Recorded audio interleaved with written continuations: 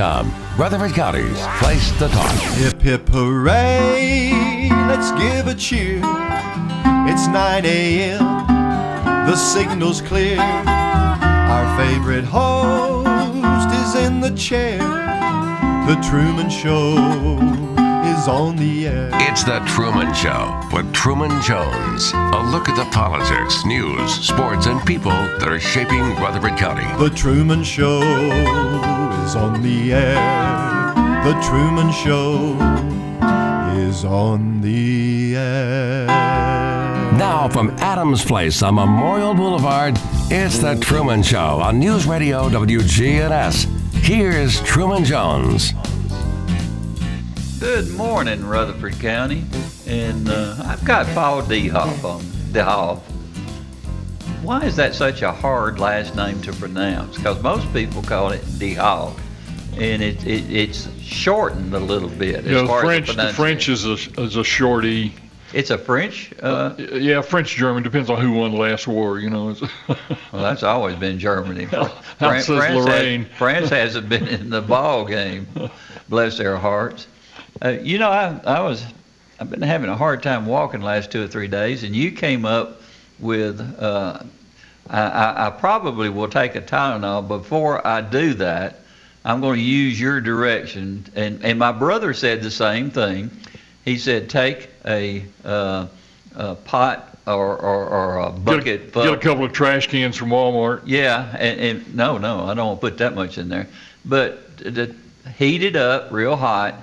Put your leg in where it goes up over the Achilles, and then 45 seconds later, maybe, or 30 seconds. 30 seconds, yeah. Then put ice in there. Is that correct? Well, you have two buckets. You have a hot bucket and you have a cold bucket. Yeah. You put it for 30 seconds in the hot bucket. Mm-hmm. Then move it over and put it 30 seconds in the cold bucket, in the ice water bucket. Yeah. And do that cycle 7 times, and it'll flatten knock some pain, because it forces the blood vessels open and then it forces them closed. You know. This is not medical advice, you understand, but just a technique. So we're talking about 3 to 3.5 minutes of it. Yeah. Seven cycles back and forth, 30 seconds in each side. And it was like a magic bullet. I usually, when I broke my foot, broke my ankle when a drunk driver knocked me down and bounced me around a little bit. And had broken arm, broken leg, and a bunch of other stuff anyway. But it just really relieved the pain, because it. Would that do that for every joint? Well, actually, I've used it in my knee, and I didn't have a thing big enough to get my knee down into. Yeah. So I got a bathtub. Well, that's right. I got a gallon bag of ice, and put it in a Ziploc bag with water in it, so it'd be cold, and I'd put my knee down in that hot tub and then bring it up and put that ice bag on it for 30 seconds and then put it back down in. And it worked that way too. But well, when you can't hardly walk and you got a limp everywhere you go, it's a real pain. But you know, it's hard to think that something like that's happening in the young part of my life. I'm still a young man. I know, you get over 25, it's just patch. You know? Getting old is a different experience. I get to talk to some of my friends. Some of them are doctors, and we just kind of share what we're going through. It's an amazing thing, and but your people, of course, have the Bible bookstore. It has a lot more than. And a lot of people think that it's mostly a religious reading place, but it's not. You've got all kinds of historical things. Yeah, there are history books and Bible atlases, handbooks, and then we've got the flag shop down there too. We can get all sorts of flags and flagpoles and state flags, and if we don't have it, we can order it.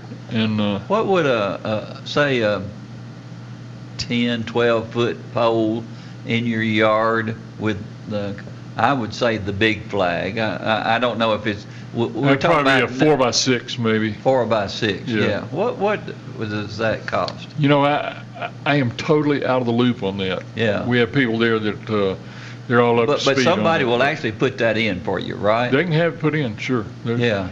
We have a contractor that puts it in, and he'll take care of it for you.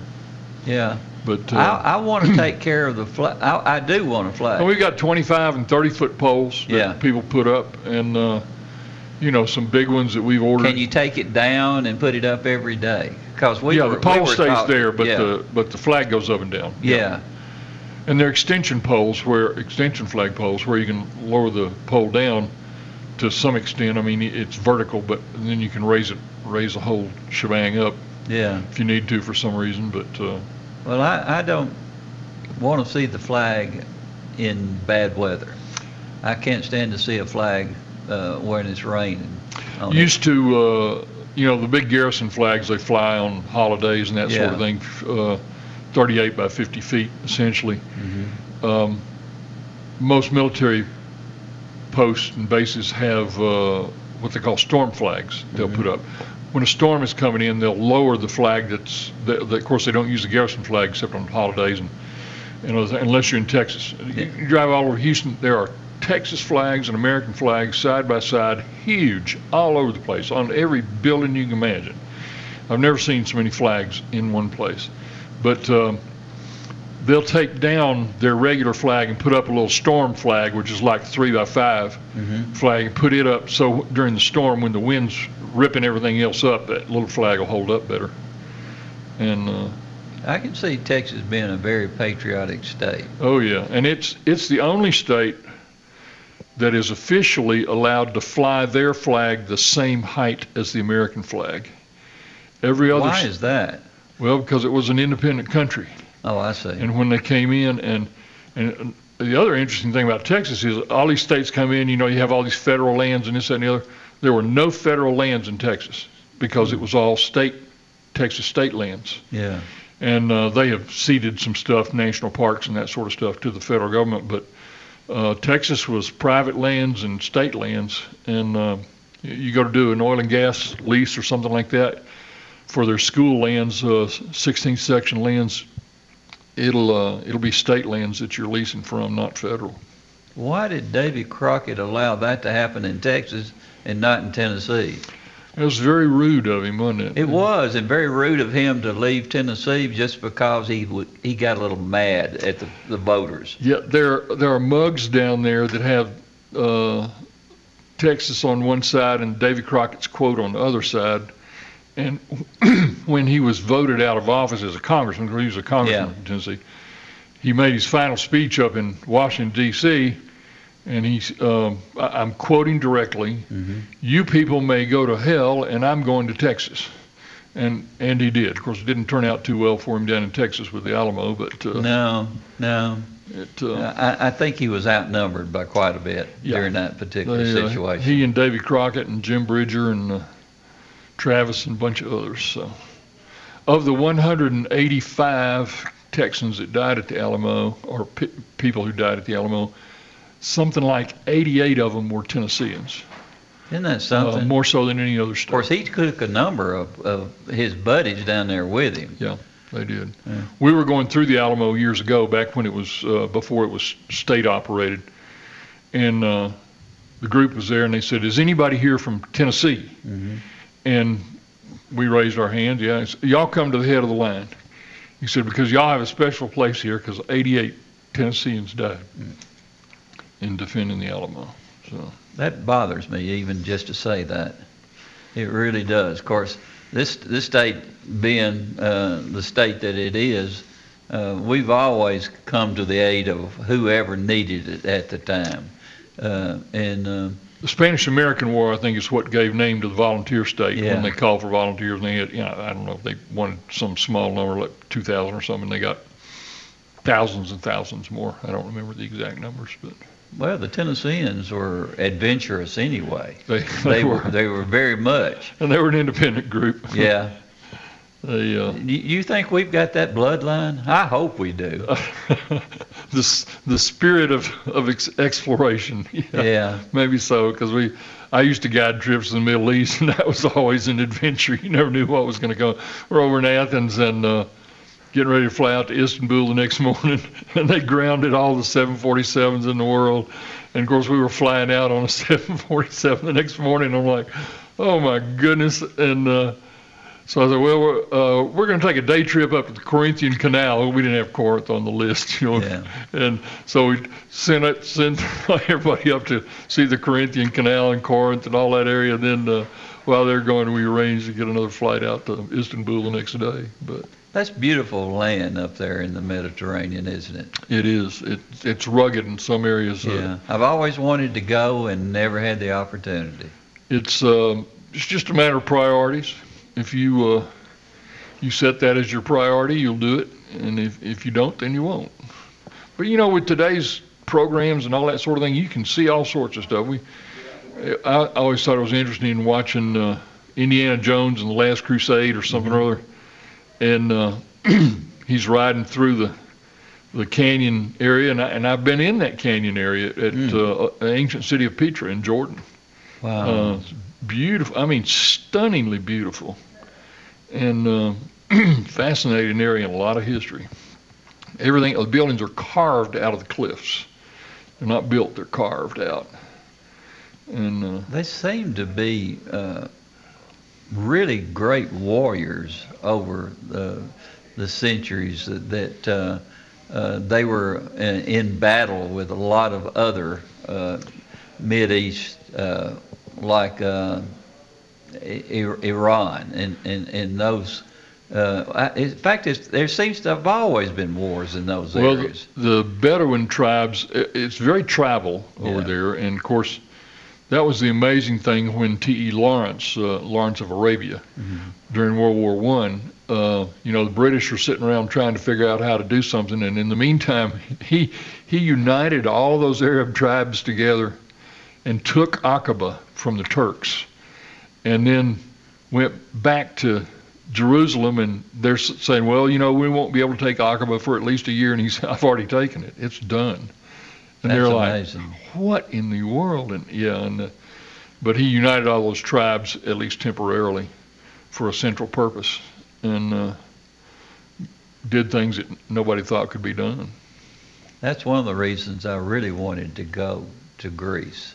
I wanted to follow up on all the history that we've all read about ever since we were school age. And of course, they've even carried it a step farther with all the movies that they made about the 300. And right. And you think about that, and you talk about the heroic things that go on today, but it was almost just a matter of when and where back in those particular days. It's very physical. You didn't have rifles or artillery or that sort of stuff. It was very personal, hand to hand. Yeah. And a lot of the Greek colonies were on what's now the Turkish coast. You think about the city of Ephesus and those cities along the coast. Those were Greek colonies, not Turkish. Yeah. Or not Muslim. And then later they were, you know, captured and taken over. Yeah, that was just like waiting for you to become a man when you were growing up over there, because you were trained to be a warrior from the time that pretty much you were born. You were. And even the ladies were also trained to be warriors. It's interesting that in the modern day nation of Israel, they're all required to perform military service for a certain length of time. Is it a year or is it 2 years? I was thinking it's 2 years, but it might be a year. That's why I didn't say, because I'm not positive which is which. Yeah. But I think we should still do that. It definitely impresses some leadership and the ability to be able to lead well. You've got to be able to follow well. Yeah. And that's like service academies. You spend the first 2 years following. You know, all the upperclassmen are doing stuff and this, that, and the other, and you are very much in the follow mode. And then after that, you begin to take, well, even during the second year, you begin to take leadership roles and study leadership and learn leadership and the traits and characteristics. And for some people it works, and for some, unfortunately, it does not work so well. But when you have all types of ethnic groups like we do here in the United States, I always thought it was a great positive for everybody from different backgrounds to be thrown in together, and then they become a common force against whatever they're going to be fighting, and it brings them all together. When you're raised with people, you understand them better, and it kind of brings everybody in one direction. Oh, there were names that when I was in the military, there were names I'd never heard of before. Dornstetter and Chesnolovich and all these names from all across the world where they'd come to the United States, and it's a fascinating blend. Yeah, and it's also fascinating that most of them that would come here with those long names they would shorten them so that people would understand them, and that's the first time I ever even thought about that was when I was in the service. At Ellis Island, my understanding is they had the practice. They would go through the line and they would say, "What name do you want?" And the Italians and all these people would be like, "Well, I don't know." And they'd say, "Okay, here's your names." They would assign them a name, and that became their American name. And there were instances where you'd have brothers. One went through one line and one went through the other line. And when they came out, they had different family names because they'd assigned them different names. And but the practice was you're coming here to assimilate, not to replicate what you're leaving. And so they, Well, you pay your dues when you go in the service, and I think that's important. I really felt satisfaction in to be able to go in and kind of contribute something that so many others have contributed and have gone on, and that's a sad thing for me to see. More modern day time, they'd say you spend your time on the wall. Yeah. You stand on the wall. You are the guard. You protect things during the time you're there. I was at a church down in Houston when I was down there, and this guy was being entertained by West Point U.S. Military Academy to be on the football team. Mm-hmm. He was a young guy, and they flew up there for an interview and to visit and everything, and they came back. And I was talking to him out in the lobby one Sunday, and I said, "John, do you really want to be in the military? Do you want to?" He said, "Well, I don't know." And I said, "Well, you need to weigh that," because I said it doesn't have to be a lifetime commitment, but it is a commitment when you're there. And I said, the oath starts out, "I am an American fighting man. Mm-hmm. I serve in the forces which guard our nation and our way of life. I am prepared to give my life in their defense. And if you're not, don't do it." And he ended up not going. Wow.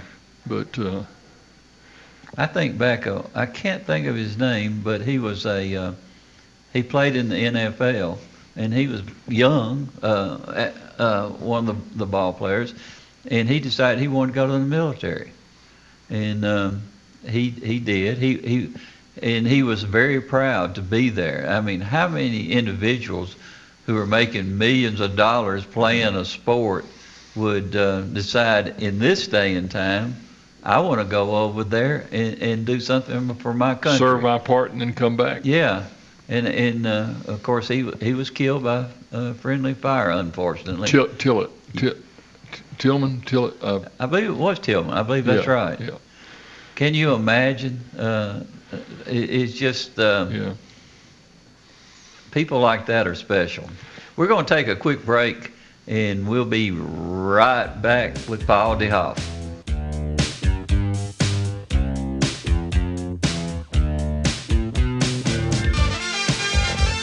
From NHC's Adams Place, home of premier senior living on Memorial Boulevard, it's The Truman Show on News Radio WGNS, FM 100.5 and 101.9, AM 1450, and streaming at WGNSradio.com. Adams Place is a premier senior living facility in Murfreesboro. Our residents say the chefs at Adams Place run the area's best restaurant. Call us at Adams Place and arrange a tour today. Adams Place Residential Living Director Terry Deal. Offering independent living, assisted living, memory care, health care center, and on-site rehabilitation. Adams Place is at 1927 Memorial Boulevard. Here at Bud's Tire, we make buying Michelin tires simpler. I'm Allison Mitchell with Bud's Tire Pros. We offer a straightforward approach to service, including nationwide warranties with every purchase. Stop in today to see our full lineup of Michelin and BF Goodrich tires. For whatever you drive, Michelin and BF Goodrich have a tire to fit any need. Bud's Tire Pros, hassle-free, guaranteed. We're located on East Main Street, exactly 3 miles from the town square, 1 mile past Rutherford Boulevard. Visit us online at budstireprostn.com. At Heritage South Community Credit Union, we help when others won't. It's what our members tell us we do every day. Whether it's a loan for a car you need to get to work or saving for the future, let us see if we can help. If you live, work, worship, or attend school in Rutherford, Bedford, or Marshall counties, you can be a member of Heritage South. Visit our website, heritagesouth.org, to learn more. Insured by NCUA, Equal Housing Lender. Liberty Mutual Insurance Company customizes your home insurance so you only pay for what you need. As a minimalist, paying less for insurance is more. Nice place. Is your house a bubble? It's a dome. I find corners unnecessary. At Liberty Mutual, that's how we feel about overpaying for insurance. But I do miss having shelves. What would you put on them? Nothing, obviously. Only pay for what you need at libertymutual.com. Liberty, liberty, liberty, liberty. Here's a message just for the attorneys out there. So you passed the bar, joined a firm, or even built your own. Now are you finding out that you're doing more administration than actual law practice? Lexicon can help. Lexicon is a legal services and technology provider with over a decade of experience streamlining administrative tasks like timekeeping, HR, billing, client intake, and more, so you can focus on maximizing billable hours and increasing client satisfaction. Call 855-4LEXICON or visit lexiconservices.com/go to learn more. Now, an update from the WGNSradio.com News Center. I'm Ron Jordan. One of the people arrested in Tennessee for her alleged role in unrest at the U.S. Capitol earlier this month could be free soon. A federal judge ruled Lisa Eisenhardt can be released from custody because although he said her involvement in the riot is undisputed, he also said she poses no flight risk or danger to the public while she awaits trial for conspiring with her son, Eric Munchel, to violate federal law. A mid-state mayor wants to honor the victims of one of the area's worst natural disasters. Putnam County Mayor Randy Porter is proposing a green space park memorial park in honor of 19 people who were killed when an EF4 tornado touched down on March 3rd of 2020. The site is where 3 family homes once stood. Nearly $50,000 of the $75,000 needed to buy the land has already been raised. COVID-19 numbers are going down in Tennessee compared to numbers in November and December. Currently, there are 2,061 active COVID-19 cases in Rutherford County. COVID's also caused 298 deaths. The Low T Center in Murfreesboro now has drive-through rapid COVID testing every Monday until February 22nd. Tests will be conducted from 8:30 a.m. to 5:30 p.m. with no appointment necessary. The $60 test will give you results in less than 30 minutes. Meanwhile, legislation being filed by a state senator that would prevent businesses from requiring people to wear face masks or other medical devices. Republican lawmaker Joey Hensley of Hohenwald filed the bill last week. The legislation calls requiring a face mask as a condition of service, quote, a discriminatory practice. When news breaks, we tweet it. Follow us at WGNS Radio. I'm Ron Jordan reporting.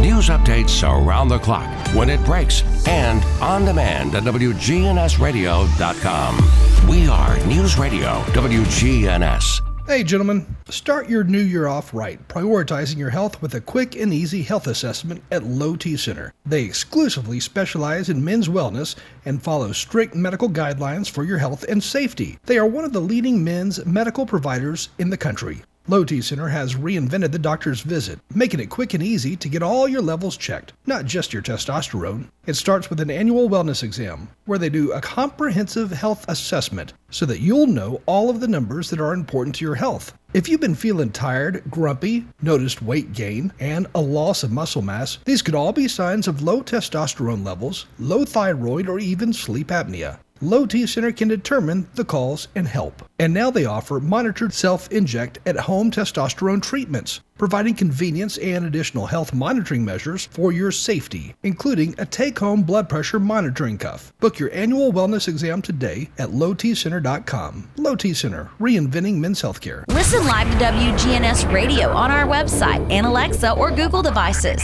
Search WGNS Radio for on-demand podcasts in iTunes, Google Play, Spotify, and Stitcher. Plus, we have direct links to podcasts at WGNSradio.com. Good neighbor weather. We'll see mostly sunny skies here this afternoon with a high in the mid-60s. Winds out of the southwest of 5 to 10 miles per hour. Tonight, mostly cloudy, low near 37. I'm meteorologist Jennifer Wojcicki on News Radio WGNS. Currently, it's 51. Premier 6 Theater is open. They're excited to see you again and will be showing some classic movies you'll be sure to enjoy. Check MurfreesboroMovies.com for showtimes for Premier 6 Theater. They're now open. From NHC's Adams Place, home of Premier Senior Living on Memorial Boulevard. It's The Truman Show on News Radio WGNS, FM 100.5 and 101.9, AM 1450, and streaming at WGNSradio.com. And welcome back with Paul DeHoff. And you were or have been an attorney for a number of years. Right. And I've been in corporate and private practice both. So. Which one? If I had been in your shoes, I would have loved private practice. I wouldn't want to do corporate. But which one that drew your attention more than the other? I enjoyed private practice. Mm-hmm. My big flaw was I didn't charge enough, like most attorneys charge a whole bunch of money, and I generally did not do that. And well, I don't understand that, because I see on television where they're doing it just simply to take care of the people that have had things done to them that were wrong. And they will for a price. And there are people who truly need help, and they need to be represented properly. Because somebody who's in there was a lady years ago here who she's literally standing on the corner, and an Amoco tanker truck cuts the corner. She's in her 70s or 80s and breaks her hip. She has to have a hip replacement, a bunch of other stuff. And, my father was counseling with her. He said, you need to get a good attorney. And she's like, well, no, I can't sue people. I can't take them to law. And the oil company paid her something like $1,500 to settle the case or something, and clearly that was not right and wasn't justified. But I would have been, even if I was working for the oil company, which I have done on occasion, I wouldn't have been very proud of that. So. No, but the thing that I've noticed over the years, and have been in a lot of courtrooms, whether it be civil or criminal cases, your number one advantage is your attorney, because not everybody is on the same level after they complete law school. That's true. And That's very true. I have seen some people that when they walk in the door, I say, uh-oh, this case is going to be over. Because some of them just have that special gift. And some of it is political. They just automatically have that specific name, and so I can pronounce it. But others, they just... It is a skill, and it requires the mental level that you have to operate, at which you have to operate is just, in my opinion, to do a good job, you've got to be on the case. Yeah. And if you think of stuff in the shower, you write it down. I actually, at times, I would put a cassette recorder by my bed, and I'd think of something in the middle of the night, and I'd lean over and put it on the recorder, because if I didn't do that, by the morning I'd forget it. I'd forget it was gone, and then you hear it in the morning, you're like, oh, that's a good idea, I want to use that, or not so good, I'll let that pass. But you have to be able to read everything, don't you? When you're in a court of law, you have to read. If you're having a jury trial, you have to be able to read them. Of course, you have the option of not accepting them. And then up to a point. Yeah. You can't disqualify everybody, but you usually have a certain number. You have to read the judge. Definitely. Yeah. Now, have you ever had the opportunity to have a judge recuse himself or herself? I have not. I've had somewhere I thought they should have, but they didn't. Yeah. And that's,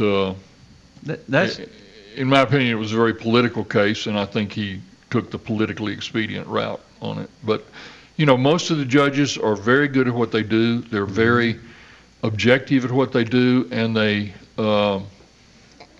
most of them are extremely balanced in their approach. And it's not one of these deals where you come in and you're a dead duck the second you walk through the door. They're very objective. They listen to what's going on, and they do an extremely good job of being impartial.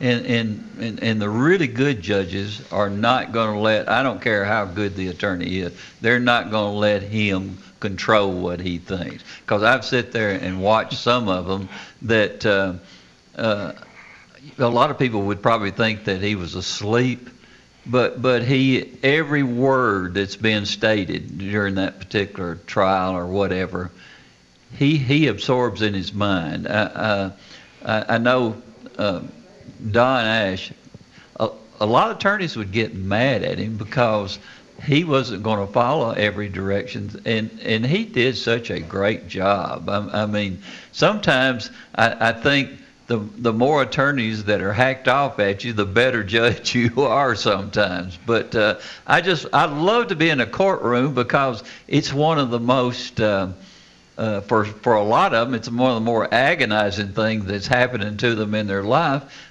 But there's so many different things going on there that it's just absolutely fantastic to me. I just love it. I clerked for Judge Stinnett when I was in law school down in Mississippi. Mm-hmm. And he would lean back in his chair and he'd have his eyes closed, and you'd think he'd be asleep, but he wasn't asleep. He was going we had one case where the wife said, he threatened to blow my brains out. The husband said, he threatened to blow my brains out. She threatened to blow my brains out. And said, and it was a really hotly contested case. Judge Stinnett leans forward, and he was in his 70s, and his hand would shake a little bit, and he raised it up. He said, I don't think anybody's going to blow anybody else's brains out. Judging by the evidence presented, there's no indication that either party has enough brains to blow out. You're sure? I was like, oh my goodness. That sounds like I loved him to death, Judge Buckner. Judge Buckner, he did not let anything go unsaid if it was something that was really bothering him. and the characters that come in there, I mean, everybody from people who stay drunk 90% of their times to whatever, he would notice them, and it was just it was a pleasure to sit there. And of course, I don't want to see anybody get the bad end, of course, after all these years. But it was, if you want to see something that really is better than watching TV, go in a courtroom and sit there and watch what happens. On any given day, it's better than a football game. It may be as dull as shucks on some days, but on other days it's very lively. Yeah. Judge Stinnett one day having a particularly contested child custody suit. He's making his ruling, and he said, I don't know that much about trailer parks. All I know is what I see here in the courtroom, and there could be a rabbi living on one end and a priest on the other end, but I would doubt it. And then he goes on to make his ruling, regarding putting the child in the trailer park and where it was and everything else. But it was an interesting time. So, do you ever feel like you need to get the judge on your side when you're presenting? Say it's a very tough case, and it could go either way. And as you're monitoring what's going on with the judge, you start thinking, what can I do? You want him to hear. You want him to hear what your best points are, and you want to be able to make those points succinctly and not, you don't want to get too bogged down in the weeds. Mm-hmm. But sometimes you got to get in the weeds to make your point, and so you want to be sure that there's a balance there in your presentation to get to the point with enough information for the judge or the jury to hear it, but not put them to sleep in the process. So, you almost become an actor, don't you? You've already got your lines and everything ready for the big day for when he's going to be making his decision after hearing each side of the ledger. But would you go in front of a mirror, say at home, and start giving your particular side of the story? And do you get animated while you're doing it, and all those things that may draw attention?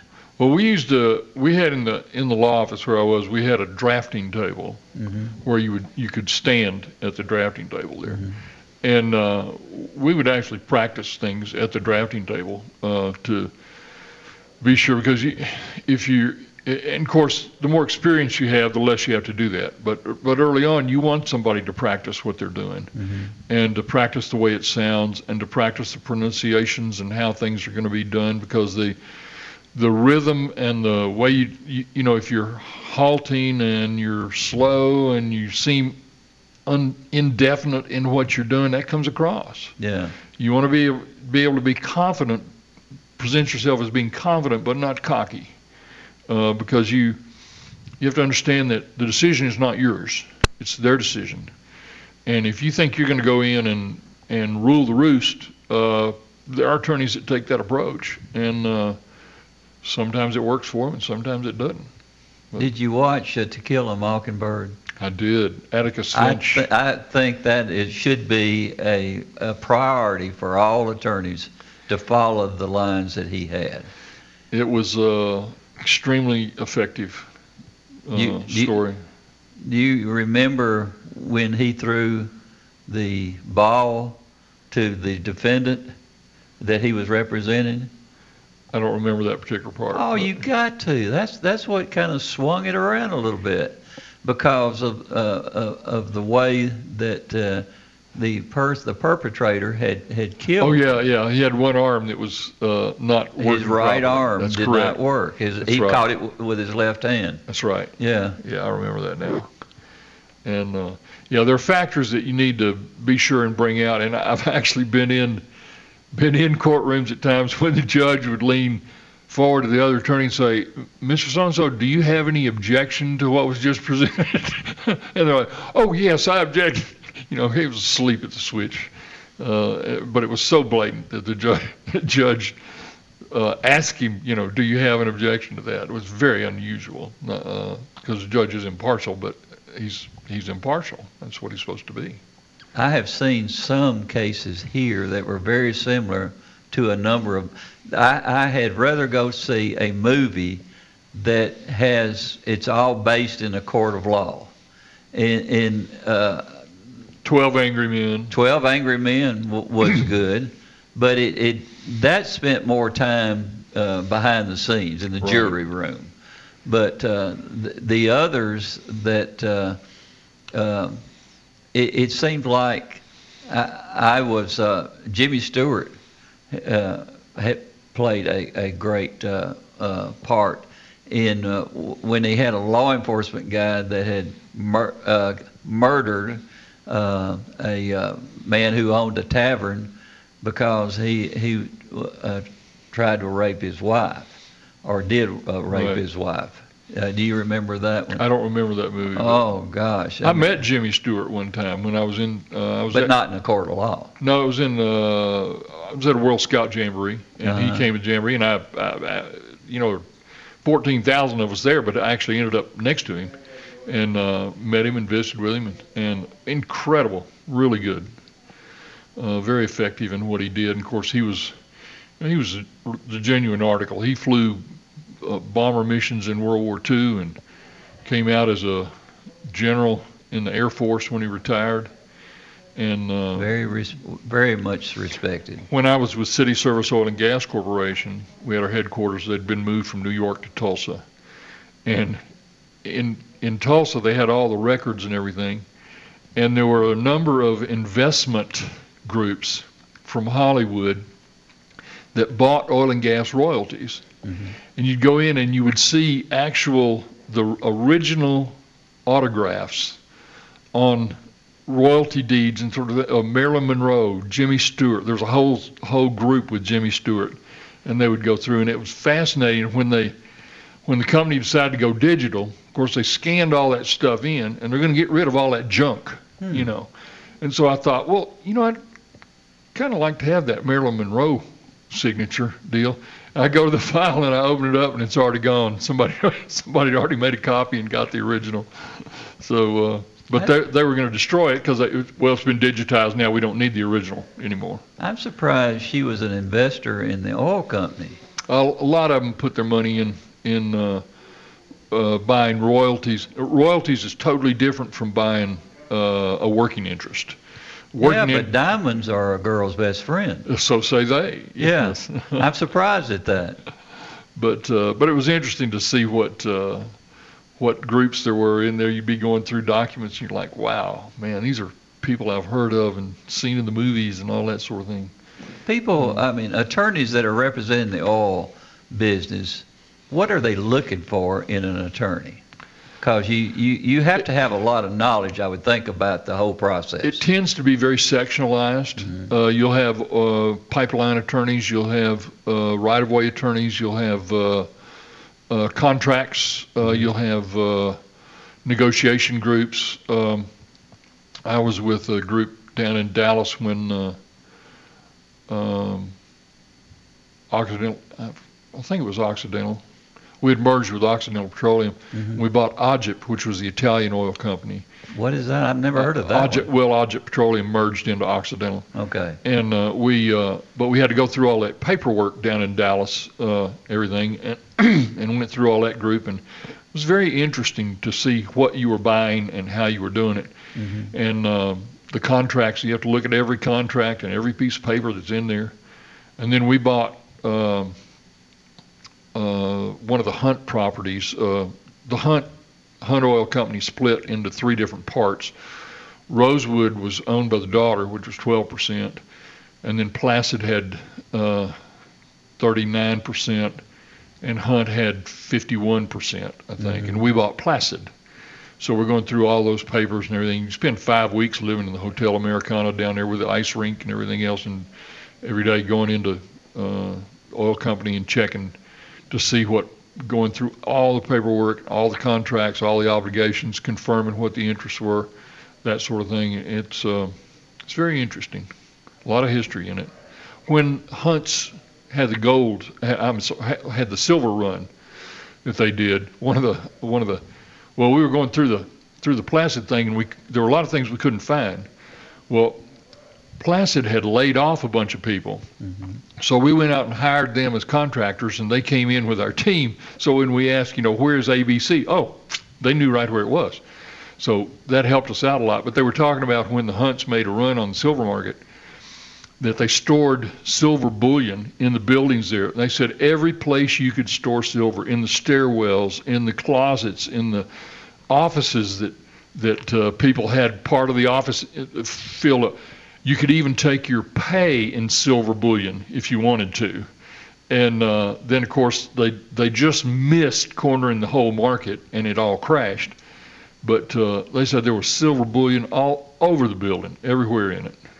Is that the same Hunt that the Kennedy assassination supposedly had the meetings before? Yeah, Bunker Hunt and whoever the other one was, I forget. But yeah. He built a tremendous oil company. Yeah. And after the silver market crash was when Rosemary, who was the daughter of the Hunts, said, "You are never going to put my interest at risk like that again." And that's when she broke off what became Rosewood, and it had an undivided 12% interest in all, 12% ownership and all thing, but her interest was separate from the Hunt brothers, because she said, "You're not doing that to me again." And so her interest was separate. But it's fascinating history, and what went on down in there, and the Columns and the Hunts and everybody else who's in the oil and gas business.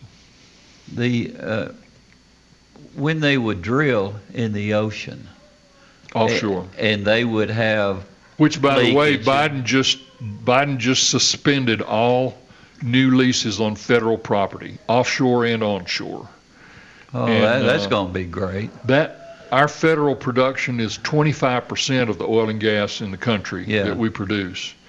So Devon Energy, for example, has probably a 4-year backlog of leases they already have. Mm-hmm. So they're probably going to be able to ride through this thing without any problem because they're going to have enough properties and things to drill on and get stuff done. Lease lasts 4 more years. Yeah, it's already leased. But for smaller companies that don't have federal leases that were counting on those leases to be able to get out there and drill and do things, they're going to be in a tight bind. So. When you start putting businesses in jeopardy like that, that's a dangerous situation. I've noticed that since he's been in, he's opening up all the doors for other countries to slide back in again. Yes. And we're going to have a tough financial 4 years. It will end our energy independence that we have. Yeah. They're talking about banning fracking on federal lands and that sort of thing, which you don't get shale oil production in the amounts that we've had without fracking. Yeah. And it's extremely effective. It has nothing to do with aquifers, drinking water aquifers. It's thousands of feet away from those. Mm-hmm. And it's extremely effective in what's doing. You go down vertically and then you whipstock out, and they may go out 2 miles horizontally. Yeah. And then they frack it, and the oil comes pouring in. It bothers me to see our country start weakening again as far as its relationship with other countries. I mean, we were starting to see in the Mideast, things were starting to come around, and nations were getting involved with other nations that they'd rather be at war with rather than shaking their hands. And it's most people, a lot of us don't really understand the entire process. And I think that's a sad thing that we become more interested in what's going on with us rather than what's going on with our country. And John F. Kennedy, he said it right when he first came into office. That's not what your country can do for you, but what you can do for your country. And it's just not that way anymore. After World War II, the United States, in many areas, sort of acted like a father figure to these other countries. I mean, they wouldn't like us characterizing it that way, but we provided them with money, with the Marshall Plan and everything else. And the Marshall Plan saved Greece from going communist. Yeah. And we had foreign aid to other countries, and we made deals with them where they would have a tremendous advantage at our expense, but we were trying to rebuild them, and that was part of the deal. And so as we got further along, that process has continued that way, but those countries need to be able to stand on their own 2 feet and do their own business, and not at our expense. And it's not saying that we have to be ahead of them, but we don't have to stand there and support them and give them our money for them to do what they should be doing. It's an interesting thing that the United States has always been extremely helpful to other countries and other things, and we leave a big footprint behind, but we leave the footprint behind for them to deal with, not us. We don't occupy France, we don't occupy Germany. I mean, we have troops there, but they're not there running things. It's amazing that most of the countries don't seem to appreciate what we do for them. Especially the younger ones. Yeah, it's their right for the America to keep them going and keep them strong and keep their enemies away and all of that. That's their born right for us to. We've adopted all of those countries to make sure that they're able to continue on at the level that they do. It was like the old story about the guy in New York who's on the street begging, and every day the guy goes by and he puts in a couple of dollars, and he donates a couple of dollars. Well, times got hard, and so he didn't put in the $2 that he'd been doing. Who does the guy get mad at? Does he get mad at the ones who never put anything in, or the one who stopped putting things in? Of course. And it's kind of the same way. So, have you ever going back to the attorneys? Have you ever represented someone that you knew should not be able to win that particular case, and you've won it for them. Did you ever feel guilty?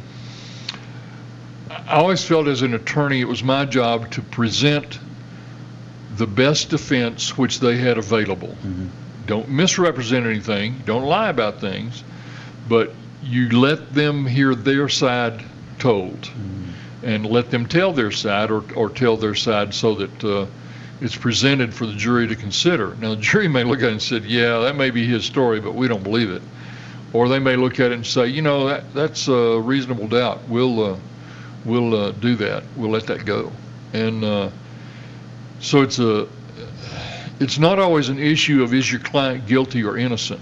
It's a question of presenting his defense, or presenting what needs to be heard in a civil case on that side of it, and going from there. But you know, there are occasions where you just simply come in and you say, I'm sorry, I can't represent you anymore. You lied to me about so and so, and I will just simply file with the court to withdraw from your case. Mm-hmm. And the court generally will not ask you why you withdraw, but it just depends on the case. But there are times where you just, you know, I'm not gonna go in. Or if you know somebody's lying on the stand testifying, and you know he's lying on the stand, then you can't tolerate that. That's not something to be tolerated. I think the thing that would bother me the most, if I was in your shoes as an attorney, would be a criminal case, and you almost know for 100% fact this person is guilty, and for whatever reason, the jury just kind of bites on to whatever you're saying, and they decide either hung jury or he's innocent. That would be extremely tough for me to know that a man, especially one of the cases involves maybe rape or murder or something like that, a capital case you might say, and he would get. I don't know if I could live with that or not. Well, it's not always you making the decision. It's the judge or the jury making the decision, but there are considerations on things that need to be done. I remember James Baker talking about, no, it wasn't James Baker, it was another attorney, I forget who it was. You know, he was talking about if you had somebody who was going to have be executed for murder, mm-hmm. and his client called him in and said, you know, that guy didn't do that, I did that, I knew that. What would you do? You know, and he said, I wouldn't do anything. Really? That was his response. I don't know that I would have had that response. But he said, first, you don't know that he's telling you the truth. Second, you don't know that he's not trying to throw a monkey wrench into that other case for whatever reason. And as an attorney, you can't disclose that. So you just let things take their course. And it was a very tough answer. But a lot of considerations to go in. I'm not too sure that is something that, to me, there's no way in the world that you shouldn't let that information go, whether or not it's actual or not. But you know, a call to the governor would be pretty good at that particular point. Without the approval of your client, it violates the attorney-client privilege, and you will lose your license. There are attorneys who've made that decision. I will go ahead and disclose this, understanding that I'm probably going to lose my license for doing it. Now, would he have to go before a board if he does that? Yeah, there would be a complaint made to the board that he violated his attorney-client privilege, and asking for his disbarment or reprimand, and they can decide what the reprimand or disbarment is, and it's dependent on what's there. You know, you've had cases where somebody says, "Well, you're an attorney, aren't you?" Yeah, and then they spill their guts to them. Yeah. But they're not their attorney. They don't represent them. There is no attorney-client privilege because they're not a client, and so it's a very justice doesn't ride very much on that particular situation that an attorney is put into. It's most attorneys have to deal with it at one time or another in doing things, but that's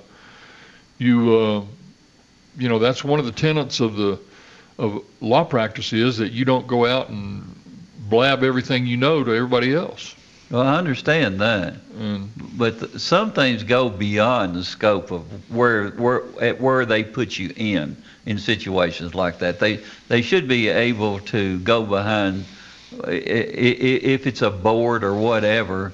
The board members need to have some type of common sense when it comes to relating to legal things, and the law has been stretched, as you know, for the last 20, 25 years to go well beyond the original scope of how an attorney is supposed to react to things. We afford a lot of rights to individuals that other countries don't afford.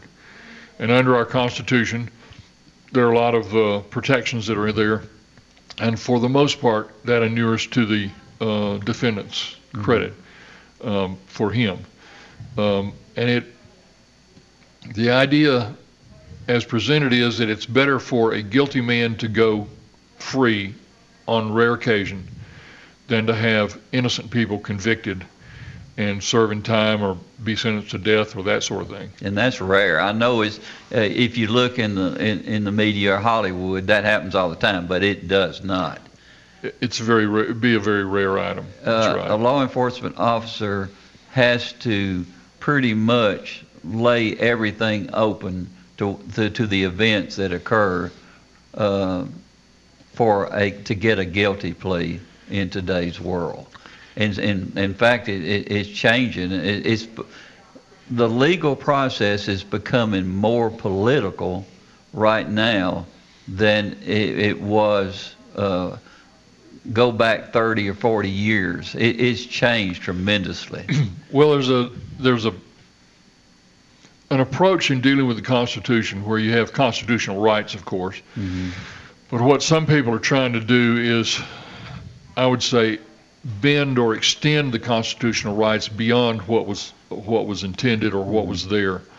And they're trying to, there's a group, and it's very prominent, the living Constitution idea, which, well, the Constitution is a living document, and it really says whatever I say it says today, and I disagree with that. I think the Constitution is very clear in what it says. It even happens in the Supreme Court. Yes, and that approach, that living Constitution approach, essentially, judge gets up in the morning and he's shaving and says, well, today I feel like the Constitution says this, and so he follows that thought, and then the next day it might be different. But if you follow what the Constitution says and the way it says it, and what's intended, it's very important to consider what the framers had in mind when they wrote that portion of it, and to go at that point. Well, we try to have people appointed to the Supreme Court that go strictly by the guidelines of the Constitution. But unfortunately, the media is so strong in today's world. Well, and the question is, what do you mean by guidelines? And there are those who... The way it was meant when it was became law. Yeah, the original structure of the Constitution, by many judges is extended. Well, they hadn't anticipated this, and therefore this should be included also. Mm-hmm. And you find, some controversial things which people are on both sides of, and it'll weigh out. That's rare. Yeah, when you hear somebody talk about social justice, my antenna go up. Because justice is not social justice; it's justice. Yeah. And you talk about you sound like Scalia now. It just that's going to put my antenna on edge, and say, what do you mean by that, and how is that, and are you trying to attribute something to this group? And another consideration, a lot of people want to apply the Constitution not to individuals, but as groups. Right. Well, this group needs to be afforded special privileges, as opposed to these individuals need to be afforded protections under the Constitution. And so you find a group mentality taking over for many interpretations, saying that this group should be allowed special privileges where this other group should not be allowed special privileges. Or we're gonna treat everybody the same, but these are going to be a little more same, kind of like the Animal Farm was with the pigs. When they wrote the book Animal Farm, everybody was equal, but the pigs were more equal. I don't even know why I read that, but I did. Yeah. I guess I was needing some humor at the point. Well, and it was required reading for a lot of students along the way. So. Yeah. But what was your favorite novel of all times? Every one of us has a favorite, and mine, to be bluntly, I did not like what I was reading to begin with, but time it was over with, the book it seemed like it was 12 inches high, where all the pages were. But what was yours? I really enjoyed Tom Clancy's Hunt for Red October. Yeah. John Lehman, who was Secretary of the Navy, said first they wouldn't let Clancy publish the book because they claimed he had classified information in it, and he had to go back and document his public sources for all of the information. Of course, what he didn't tell him was he had people who steered him to the public information. But John Lehman, who's Secretary of the Navy, said if Clancy had been in the Navy, he would have had him court-martialed, because no other work consolidated as much information on submarine and anti-submarine warfare as Hunt for Red October did. And as good as the movie was, the book is even better, because as you read the book, in the movie you just see something and it goes through it, but in the book it explains what that is and how that was, and it describes it. And it's probably one of Clancy's best novels. I think probably is his best novel. But I would have been sweating the whole time. I can't stand. That is the last thing I would have ever done. They would have had to put a gun to my head to put me inside a submarine. It's fascinating. I mean, all the sounds and the things that go with it. But those people that endure being in a submarine, my hat's off to them. It's unbelievable. I had occasion in Midland, Texas, when I was out there, the Commemorative Air Force. It used to be the Confederate Air Force, and they changed the name to Commemorative Air Force to avoid any conflict with that. But they had a B-52 out there, and I had occasion to crawl from the back of the B-52 to the front. And there was a tube just barely, like a pipeline, just barely big enough to get through. I don't think I could get through it now, but at that time I was more lean and mean, and to crawl through that thing as a B-52 crew member, just unbelievable. And I had high school friends who served on B-52s, and they, he said they're flying along, and all of a sudden they had this noise coming in from all over the place, and they were being hit by anti-aircraft fire over Hanoi. Doing bombings over Hanoi, and we lost a number of B-52s in those strikes, but it's been one of the longest serving aircraft that we have still in continuous service. That's amazing. Yeah, and of course, when the Iraq War started, it started with a B-52 strike from Barksdale Air Force Base in Louisiana. That was the longest bombing mission on record. And they flew from there, and they arrived something like 30 seconds from their scheduled time. And they did the initial bombing and then flew back to Barksdale. And the reason they flew from Barksdale was because they knew they had bombers based in England, but they knew if they flew them out of England that spies would be watching and they'd report them flying out. And they didn't figure anybody would be watching Barksdale Air Force Base, which they weren't. And so they flew the whole load out of Barksdale. And then they arrived, and they ran into a little trouble going through the Mediterranean. A couple of Libyan jets intruded on what they're supposed to, so they weren't sure whether they were going to be totally in the clear, but they were. Yeah. Turned out okay. So. Well, we're going to have to wrap up the show. My favorite novel was Moby Dick. And Captain Ahab would be proud. The people that were, I mean, all of the seamen that were in that book, it was just absolutely fascinating. And every once in a while, I'll turn up one of these shows on television that shows like the Blue Sea and things like that. And I get to see all the killer whales and the sharks and the dolphins and all that stuff. And I can't help but wait and see, when are you going to show a sperm whale? Because I'm just fascinated with that animal. It's just unbelievable. When they made that movie, they lost the star, they made it in the Irish Sea. Yeah. And the fog rolled in, and they lost the movie star in the fog and couldn't find him for a while, and finally located him. Well, Paul, I thoroughly enjoyed it. We had a lot of fun today. Good to talk with you. All right. We'll see you in the morning at 9 o'clock. From NHC's Adams Place, home of premier senior living on Memorial Boulevard, it's The Truman Show on News Radio WGNS, FM 100.5 and 101.9, AM 1450, and streaming at WGNSradio.com.